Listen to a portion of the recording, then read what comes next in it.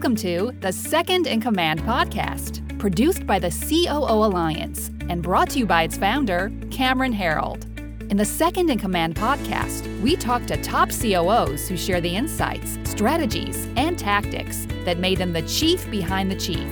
And now, here's your host, Cameron Herold. Our guest today is the CMO of Ceros, Jamie Geyer. Jamie works with many top brands, including NBC Universal, Monster.com, JP Morgan, Wall Street Journal, United Airlines, and United Healthcare to create immersive content experiences. With more than 25 years of experience, Jamie's worked with leading tech companies from healthcare to education to grow and scale by creating impactful brands, designing revenue gathering, go-to-market strategies, and leading high-performance teams. Prior to Ceros, Jamie held roles at Dreambox Learning, SCI Solutions, now R1, Microsoft, and GE Healthcare. She also serves as a board member for Page Ahead, a nonprofit focused on the literacy needs of at-risk kids in Washington State, and chairs its marketing and fund development committee. Jamie, welcome to the Second in Command podcast. Thank you, Cameron. I'm glad to be here. I love that when we were talking just before hopping on, I said that when I first moved to Washington State back in 93, everyone wanted to work for Microsoft. And when I came back in 99, everyone wanted out of Microsoft. When did you leave Microsoft? I left in 2008. Okay, so you were there. What actually and I was there for 2 years. And what attracted me to Microsoft, though, wasn't the prestige of the brand as much as what they were trying to disrupt in healthcare at the time. And so there was a lot of non-healthcare tech companies getting into that space. And it was interesting, the approach that Microsoft was taking to solve some of the challenges. And they were the group that I joined was part of an incubation business under Craig Mundy's organization at the time. So it was R&D. That was the attraction to Microsoft. When I moved to Seattle in 94, it wasn't because of Microsoft at the time that I was wanting to go there, but. So pretty strategic about it. What did you pull from Microsoft? What do you think you brought with you in your career? Oh my gosh. I think the biggest thing that I learned from Microsoft was just critical thinking. They're very good about looking at an approach and being able to critically think about the 5% that's wrong with it. And it made me, I think, a richer thinker of the 5% that actually can make a big difference if you don't get it right. And really appreciated that. Interesting. I like that thought process around it too. So how long have you been at Ceros now? I have been at Ceros for 6 months. I joined in May during a pandemic. and what was it that got you to join? What was it that brought you over there? Oh gosh, a couple of things. One, I was a former customer of theirs when I was at SCI Solutions. And the second is I love the creative slant to what they do. And so I had focused most of my career on specific verticals. I spent 20 some years in healthcare tech, then segued into ed tech. This was giving me a chance to serve a lot of different industries that I care about that are exciting to me in a very creative way. And for the first time in my career, I get to actually market to people like me. Okay. And you walked into the company. What was the size of the organization when you came in? How many employees? About 220. Okay. So 220 people. And they bring you in from the outside into a super senior role reporting into the CEO. You're the CMO there. You inherited a team. There were probably people on your team that wanted your job and didn't get it. Can you walk us through all that? Sure. Well, I'm not sure that there was somebody on my team that wanted it, but I'm the first CMO that they hired. So back in 2020, Ceros was able to secure a rather large strategic investment led by Samaro Equity Partners out of the Bay Area. And I think that is what fueled their desire to bring on a CMO for the first time to help lead the growth, take that investment and really lead the growth of the company in partnership with, our head of sales and our head of product and others. But they hadn't really established a discipline around go-to-market from a marketing perspective. And so part of that investment thesis and strategy was to do that. Okay. And How was the entry with you coming in? Did the senior leadership team just accept you right away? Did you have to kind of work your way in and build the relationships? How did you go about doing that? Well, it's interesting, Cameron, because I joined during a pandemic. I guess we're probably still in one. Many would say that. And I was the first strategic hire that they made that isn't located on the East Coast in New York.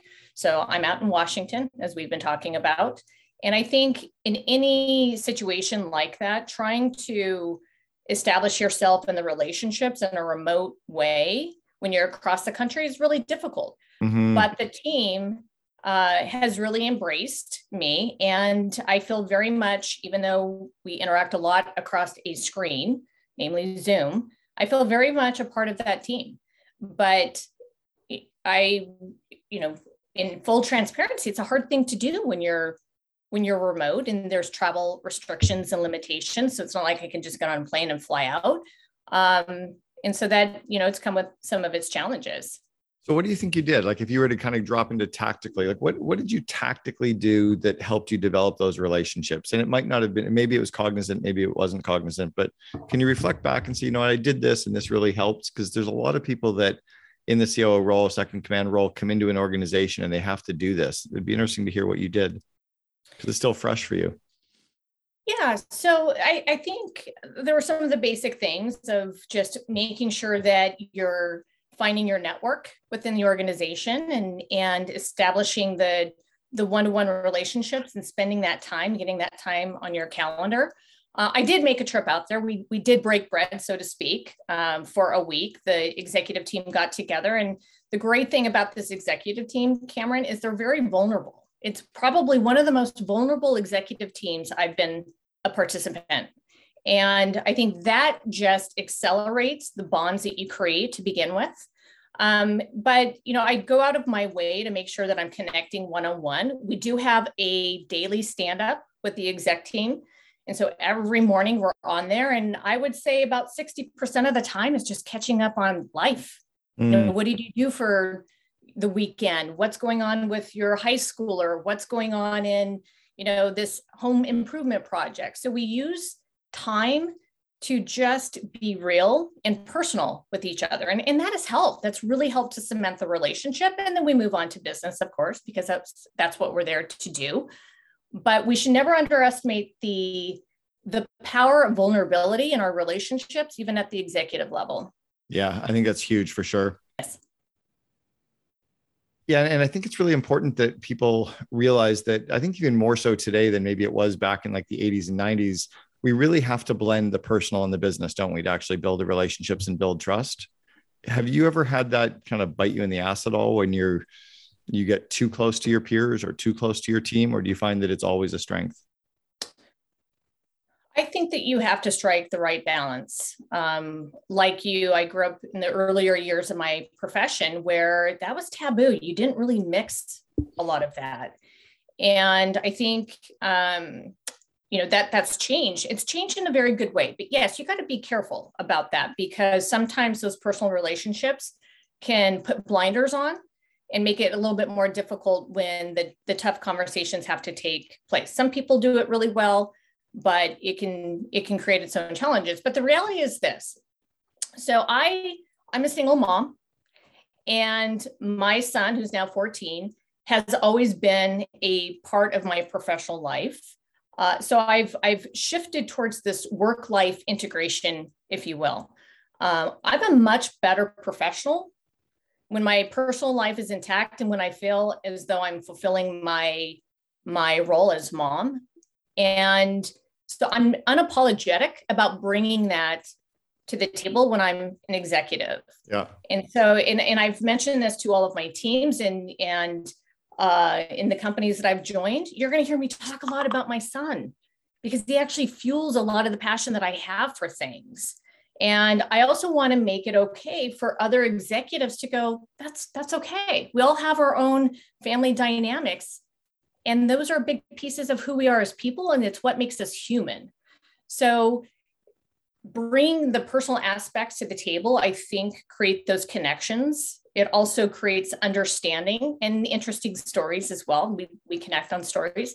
But yes, I think to a degree, you got to also be careful about how far you take that, because we're still in a professional setting. But I'm super happy, Cameron, that since the time I entered into the workforce in the early 90s, that we've shifted away from it's all about business to we're humans.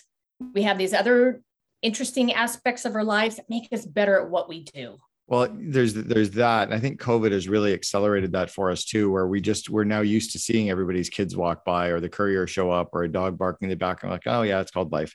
So we really kind of just fast forward because it didn't happen, right? The kids didn't walk past the boardroom. The kids didn't, the courier didn't show up at your boardroom and your meeting rooms. So I think we've all gotten really fast forwarded. But the other part is, I think none of this actually matters. Like this, we're all going to die. Like this is just what we're doing. Like our family is more important than the business. And if actually people can accept that, but you're in a company that's big enough now where politics can creep in. How do you avoid politics and silos from kind of getting into the organizations when you're at that size? I don't think that you're ever going to avoid it coming into an organization. I think it's the way in which you manage it so that politics become a healthy aspect, because it's always going to exist. I mean, there's damaging politics and there's healthy politics. And I think it's what you allow that to be. I'm a big believer that what you permit, you promote. So if the politics get out of hand, you got to call it out and you got to stop it because it becomes toxic. You got to call it out, even with the most established relationships that you have. That's where that personal versus professional relationship dynamic comes into play. Yeah, exactly. But I think that politics can be healthy if they're managed and channeled in the right way. Now, I've worked for some organizations that they get things done through politics. I didn't last very long there because that wasn't, part of who or what I wanted to be. I think many of those organizations have since morphed out of the toxic politics into the more productive ones, but I don't think that you're ever going to avoid it, Cameron. Yeah. What's it like working with a company that has the backing of a PE firm? How do you navigate the good and the bad of that? Can you walk us through that as a senior exec?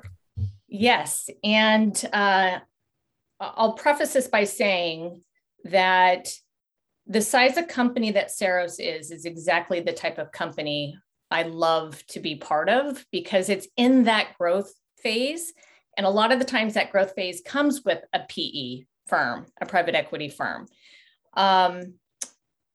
It's an interesting transition when you go from being self-governed, which is you have founder-led and you don't have the governance of a PE firm, to one that now has taken on a sizable amount of investment and you've got shareholders outside of your own employees and you've got to be good stewards of the money and the investment that they give you. Yep.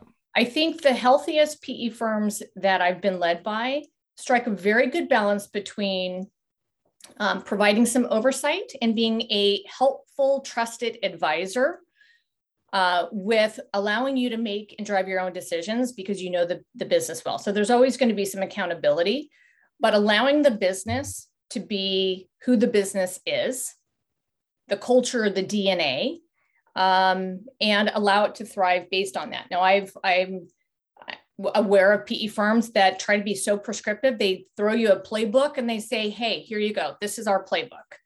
And it becomes a one size fits all. And those companies tank because they don't take into consideration the beauty of what that company was and continues to be and allows it to thrive. So I think the best PE firms that I've worked under have a good balance of, we're a strategic advisor. We're going to help guide you. Yes, there's accountability. Guess what? You have numbers that you really do have to hit. And there is such a thing as EBITDA. But we also appreciate the unique cultural dynamics of your company and what you do. And we don't want to take away from that. Yeah. Where do they raise your bar? Where do you think the PE firms help you become better companies? I think in ways such as just strategic growth. How can we expand the company into new markets? And having access, by the way, to market research that allows us to think a little bit more intentionally about how to enter into a new market. What I've really appreciated about the PE firms that I've been under is I've always had a seat at the table. That's not always true. And so when the CMO has a seat at the table, I think that they view that role as being strategic. But with that comes accountability. And that accountability is we are a revenue producing department, not a cost center. And so that's where they can provide some guidance on what other portfolio companies are doing and being able to leverage some of the best practices. But I think for all intents and purposes, the private equity firms are really good about helping to think through growth strategy, M&A activity, how to expand your user base. And they come with best practices that you can kind of modify for your own. Have they pushed people into the organization? Have they forced you to hire certain people, or have they really left you to, as an organization, to make those decisions on your own?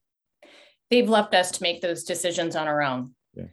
Now, what PE firms are good about doing is kind of leading you there a little bit too. So as you're thinking through new growth strategies, with that comes, do we have the expertise on staff? What do we need to bring to the table that we may not have if we're going to go after a new market, a new product line? And so they're good about helping you think through what talent may exist or not. But I have yet to work for a PE firm that said, you must hire this role. Okay. I was just reading through something in our notes, and you talked about the CMO role that you're in, and that it was the first time that the organization has had that CMO. Did they have a director of marketing before? Did they have like a marketing manager, or did they not even have marketing at all? Oh, no, they had marketing established for sure. Okay. They've been very supportive of marketing, and we have a sizable team and sizable, but we have what we need to do what we were designed to do. They've had different people in that, including our CEO. There was moments where our CEO was playing the CMO role until they could recruit and find me. And so they've had different people in there. So when I walked into this role, one of my first priorities, Cameron, was to help align the entire team. And because now that's what I was going to focus on. And when they didn't have that leader, it was, that was focused solely on the marketing organization. There was things I had to come in and do and help realign and start building the bonds on our team as well. Why do you think they grabbed you? Why did they pick you? They picked me because, well, let me first state this. Ceros is a highly creative company. By nature, what we do is creative. So we do immersive content creation, working with 800 well-established brands. So the people within the organization tend to be very creative, including our CEO. One of the most creative CEOs I have ever worked with and for. As you grow your business, you got to bring in the more of the discipline of the science behind the company, the science behind marketing. Yep. And while I consider myself to be a whole brain marketer, which is balancing the art and science of what we have to do, I'm spending a lot of my time bringing in the science, the order to the business, and the practice and discipline of marketing, and how we even think about broader implications for the business. So it was largely being able to straddle both, and having worked very hard to establish the science of marketing. Digital's allowed us to do that in many ways, and bringing that discipline into the organization. Okay, now you said something in your notes about that many marketers are even trying to move away from the CMO title to the CXO title. I saw the CXO title recently on someone's bio, and I was like, what the fuck is that? Like, what is it? Chief Experience Officer, or like, what is it? What is CXO, and what are they trying to market themselves away from? Well, Cameron, we talk a lot about customer experience. That at the end of the day, we are trying to create any business, the ideal customer experience. Number one, to attract new customers, but also retain them. And so I believe that CMOs, to capture that experience side, have started to morph their titles to this chief experience officer. And in some cases, they might do both, chief marketing and experience, because marketing still struggles with showing their contribution to the business. Sometimes we still get defined or positioned as, more of a sales support or we're the brand people, which I want to come back to because I think brand is absolutely critical to what we do. And I'm afraid that we're moving too far away from it because it's not well defined. But I think in trying to shed the old perceptions or existing perceptions of marketing, we've tried to take on these new titles to make ourselves more relevant. It makes sense. And it does make sense. I can see that like marketing might be created as, those designers, the little creatives that are kind of off in the corner, versus that they are very strategic. They do understand the entire business. So is it branding or marketing, which is more important? Well, I see them. This is where we're supposed to smoke a big joint. Like, really kind of what do you think? Oh my gosh, we're going to get. And I know there's no right answer, so I'm just curious where you'll go with this conversation. They're two sides of the same coin. Brand is. I know sometimes brand, or oftentimes brand, gets pigeonholed into it's a marketing thing, but brand is actually your business strategy. It is the DNA of the company, and for some reason we keep pushing it into this. Oh, it's your logo, it's your design, it's these things. Yes. Logo, design, creative is an expression of the brand, but your brand strategy really is focused on the value that you bring to your customers. That is your business. What you bring to your customers, the value and how that is your business, because that dictates is probably too strong of a word, but it certainly informs and drives how you go after the marketplace, what new features you might roll out in your product, how you might service your customers, how you retain the best talent that might be in a certain marketplace. So the brand encompasses all of that, which touches every aspect. Mm-hmm. So that's why I chuckled at is it brand or is it marketing? Because it's not one or the other, it's both. Right. But we need to make sure that we see brand as central and core to the DNA, the heartbeat of the organization that influences all aspects, not just marketing. Do you see changes happening in the PR side of things? Do you touch that side of marketing? I absolutely do. I oversee that function. What do you see is happening there?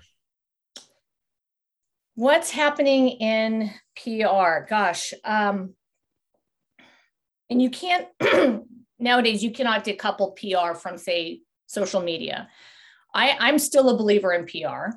I think that with PR, you have to be okay with implied attribution, which that's a whole different discussion on how digital has moved us to such a hard ROI and everything has to have attribution to it. There's also this thing called implied attribution. And you just know that the stories that you're out telling. So for example, here's a good example of that, because I consider what we're doing today an aspect of PR. For sure. So somebody might listen to this podcast and they heard Ceros and it might pique their interest. But where do they go? They're going to go to the website. I don't know that they listened to our discussion and was influenced. Have no idea, but they're going to go visit the website. I lose attribution for that. So there's an intuition and some of this implied attribution that comes back to forums like this, which links back to PR. I think it's still important. I think PR can help on reputation management, but it's a channel as one of many channels that we use to reach listeners, reach buyers, tell stories. Still has a role. Yeah, I think it's a huge opportunity to kind of get those groups talking together as well. Do you work closely with operations and getting them to understand marketing more? How do you get operations to listen to marketing more versus marketing having to listen to ops? Well, frankly, we listen to each other. Right, for sure. But you know what I mean? Like, how do you get them to see you at the seat at the table versus, we should go call them in? If marketing can demonstrate its contribution to the strategic conversations that happen around growth, that happen around retention. When we can bring leading indicators to the table to indicate what's going to happen in the marketplace, or what we anticipate because of the data signals that are being fed to us, there's a level of respect and appreciation for our voice and our contribution. So one thing that I do tell my fellow CMOs and anyone entering in the profession is to come to the table with ideas. And the other piece of that is remove your functional hat. Get to understand other aspects of the business that make the business tick and have a point of view. Have a point of view on that. Yeah. And lastly is understand the financial metrics, the business metrics that are important to indicating the health of the organization and show how you link to that. So is that like cost per acquisition, lifetime value, gross margins? Yes. Yeah. Understand gross, net, all of those financial indicators that we use to really understand the health of the business and how we might need to course correct. Be knowledgeable of those things. Yeah, it's critical. You talked a little bit about attribution. I know you threw a couple big terms out there, and it's something I'm working on right now for our COO Alliance is just understanding, first click attribution, last click attribution, and kind of, what did you call it? Impression attribution, or I called it implied. Implied. Yeah. So what do you think are the key metrics for companies to measure around attribution? Or is it yes, all of them? No, we want to move away from that. It's interesting that you asked that question. I was just I belong to CMO huddles, and we were having this discussion as well. And it was around attribution. We need to move to multi-touch attribution, especially in B2B, because there's not one thing that motivates somebody to interact and engage with your brand and then make a purchasing decision or not. It's multiple things. And we need to take into consideration all of the different ways that a buyer engages with your brand to know what are the most important things that move them, inspire them, help them make a decision, help them consider you versus the alternative. Maybe there is no alternative. So there's a lot of signals that are important for us to measure. But the most important really for marketing is around pipeline contribution and revenue contribution and being accountable to that. But all of those other things you talked about, the first touch, last touch, everything in between, how many clicks, impressions, they all have to be looked at holistically to get a good sense of what's actually moving someone to want to interact with your brand. It can't be looked at in isolation.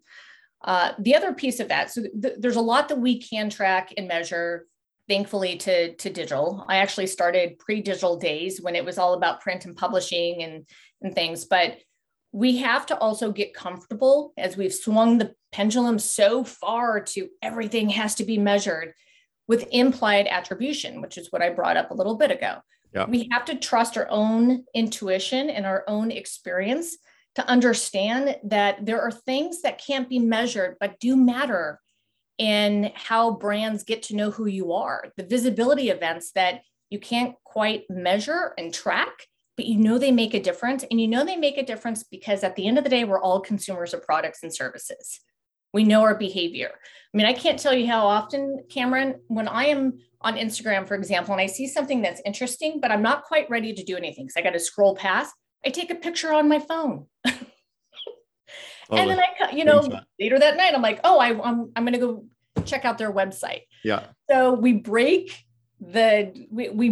some of that journey and what you can measure, and we got to be careful of that.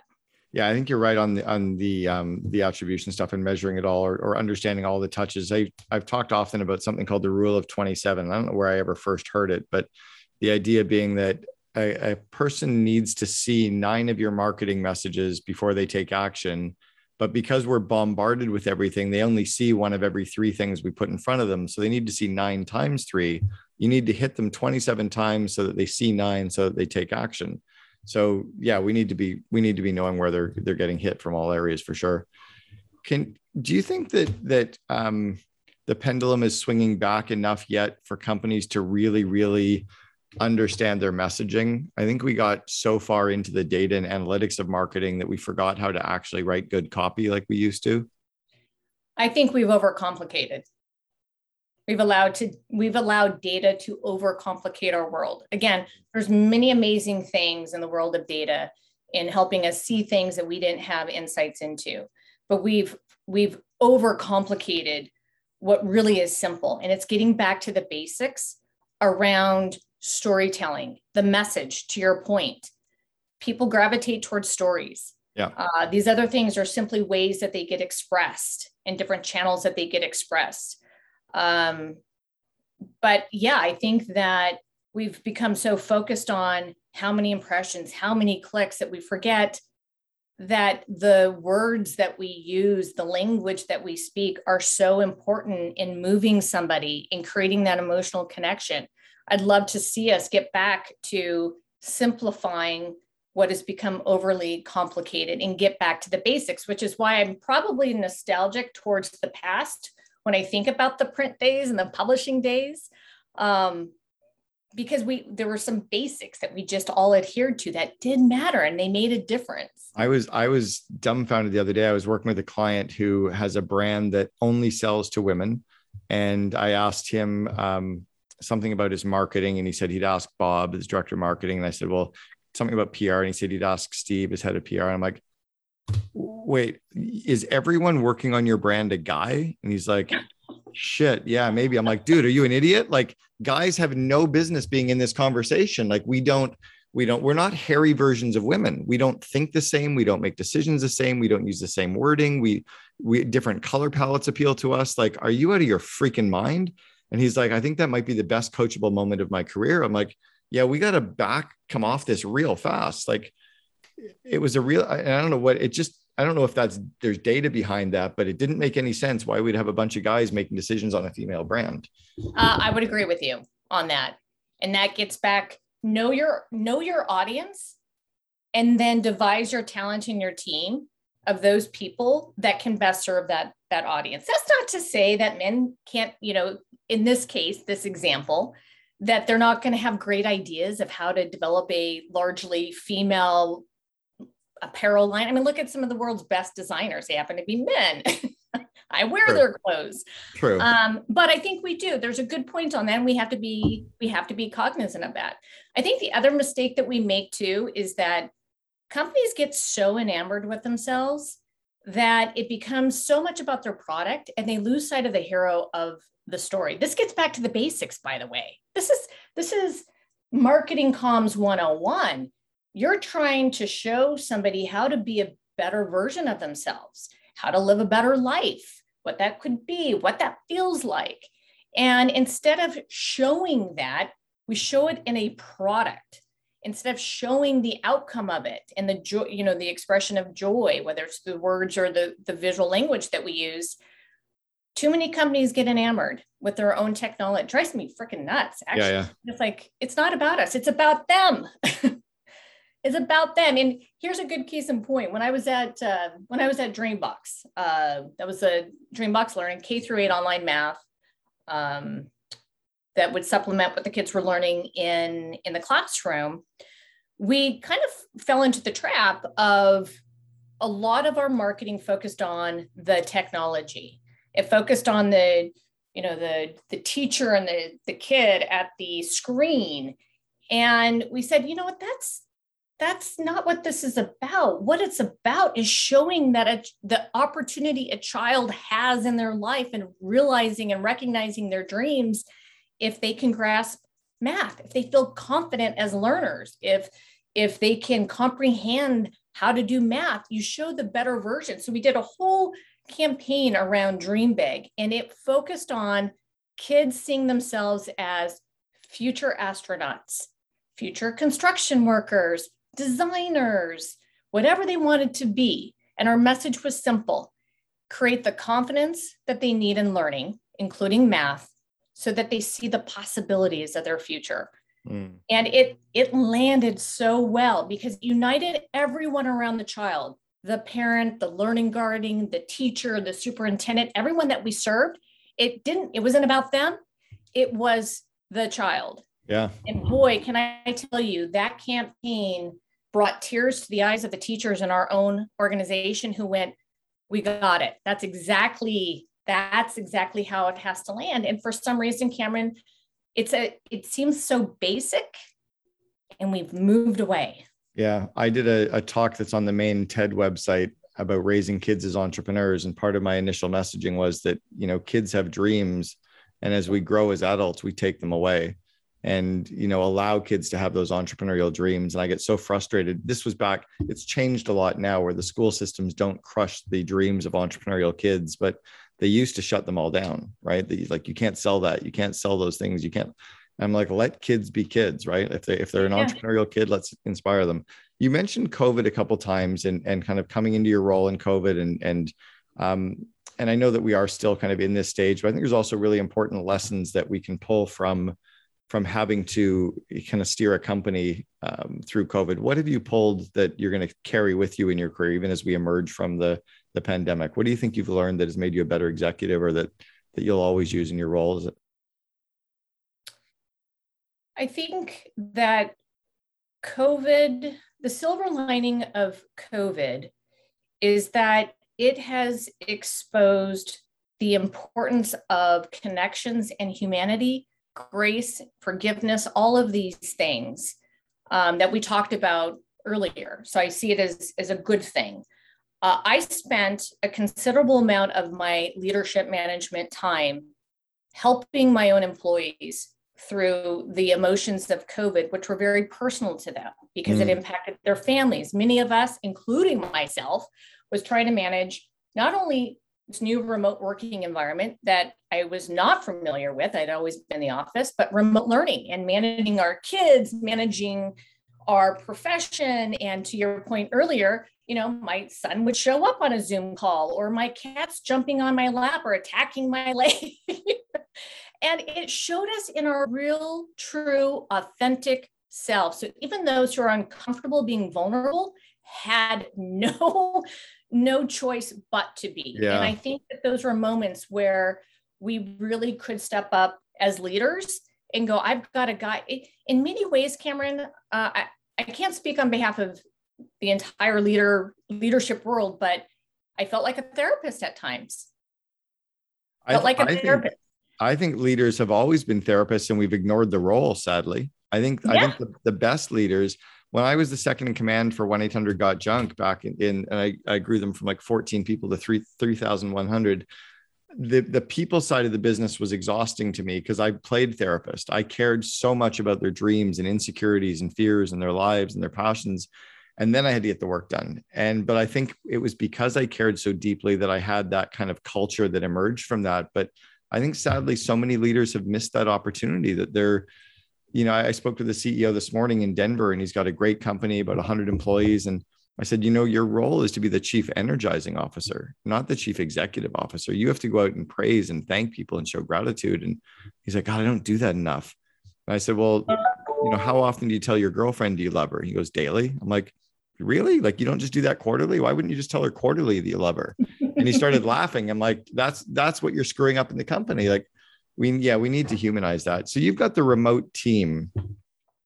Can I make one more point on that? Please. Though? Yeah. Because it's such an important topic. It really is. And I don't want to skip over it too quickly because there are teachable moments that are important to us as leaders. And that is being there in a compassionate way, in a meaningful way, and helping to guide them and taking the time to do that. But also as leaders, allowing ourselves to feel it as well, but taking time to take care of ourselves. So one of the things that I learned during COVID is that I was putting forth so much energy in taking care of my team members in a way that I had not had to do pre-COVID, because there's all of the complexities of what we're having to manage. I put a lot of energy into that. And one of the fatal mistakes that I made was allowing myself to wear down. And so I would take that, offline and I was exhausted. And so I think we have to remember too, as leaders, we're not, okay, I'd like to think that we're superhuman and I'm Wonder Woman or whatever else, and to some extent, we all have our superpowers. But part of our superpower is realizing when we need to take a freaking break and take care of ourselves. Well, what is United Airlines, one of your clients? What do they tell us in their safety briefing, right? Put your oxygen mask on your on oxygen first. mask. Right. Exactly. Yeah. Exactly. Leaders have to treat themselves like racehorses and yeah, for sure they have to. All right. Final kind of round of questions just around the remote teams and leading remote teams. I mean, it's now pretty much become ubiquitous that that's just the way business is going to run. What do you think you do well in running remote teams and growing your leaders of remote teams? I make time for them. I make time for them. Simple as that. Beyond our established weekly meetings, I will send a text message. I'll ask about, something personal in their lives. I think we have to make ourselves more accessible, because we're not seeing each other in the office. I'm not passing you in the hallway. It does take more energy. It does take more discipline, but it makes such a huge impact. That investment of time is very, very important. So what I've learned through this whole remote and now being permanently in a remote position, can't wait for more travel because I do love the personal interactions, is you make the time and don't just rely on Zoom. Pick up the phone, do walk and talks. I'm notorious, Cameron, for doing walk and talks. I'm like, get your sneakers on. Yep. Get your, whatever. We're going to go outside. And I'm sure my neighbors think I'm crazy by now because I've been doing this for a year and a half. And I'm just out, doing my power walk, talking and having conference calls. But it's good for, well-being and health. But you got to make the time. That's how you do it. Find ways to connect. It's so simple. All right, Jamie, I want to go back to the 21, 22-year-old self. You're just kind of leaving college or getting ready to start off in your business career. What advice would you give the 21, 22-year-old that you know to be true today, but you wish you'd known back then? Can I say two things? Yeah. Okay. Find the thing that fuels you, your passion. I feel very blessed that I found what I truly love to do. And I've been able to apply it to different industries. And I decided to focus on high social impact kind of companies, but find the thing that fuels you. Don't go into something just because there's a lot of money there, or, they might be lacking in whatever it might be. Find the thing that fuels you, that you're passionate about, and always go the extra mile. Go that extra mile. I tell my son every day before I drop him off at school, have a joyful heart, good attitude, and give more than expected. Because those are the people that are going to stand out. That's one. The second is around establish a personal board of directors early on. These are going to be the people. They could be family members, they could be friends, they can be mentors or whomever, but people that will give you critical feedback, and you got to be willing to take it, but that can help guide you, because they'll open up doors. They can answer questions for you. And that is so important. I didn't learn that till later on. Fortunately, I had really good mentors as I was, progressing in my career. I actually, I worked my ass off too. I was the person that gave 120%, largely because I loved what I did. Also, I'm extremely competitive. But it was until later on in my career that somebody said, "Oh, you should really think about a personal board of directors." I'm like, God, that's kind of novel. Okay. Yeah, it's cool. I would say that, because then that kind of fuels and accelerates, and it's a safe place to go to get the good, the bad, the ugly. But remember, feedback's a gift, and people have to remember that. Yeah, those are beautiful. Jamie Guyer, the CMO from Ceros. I really appreciate you sharing with us today on the Second in Command podcast. It's amazing. This has been a lot of fun. Thank you for inviting me and allowing me to share my story and what I've learned along the journey, and continue to learn. Always learning, constantly learning. Of course. Thanks again. You've been listening to Second in Command, brought to you by COO Alliance founder Cameron Herold. If you enjoyed this episode, please be sure to like, share, and subscribe to us on Apple Podcasts, Spotify, and our other podcast streaming platforms. For more best practices from industry-leading COOs, visit COOalliance.com.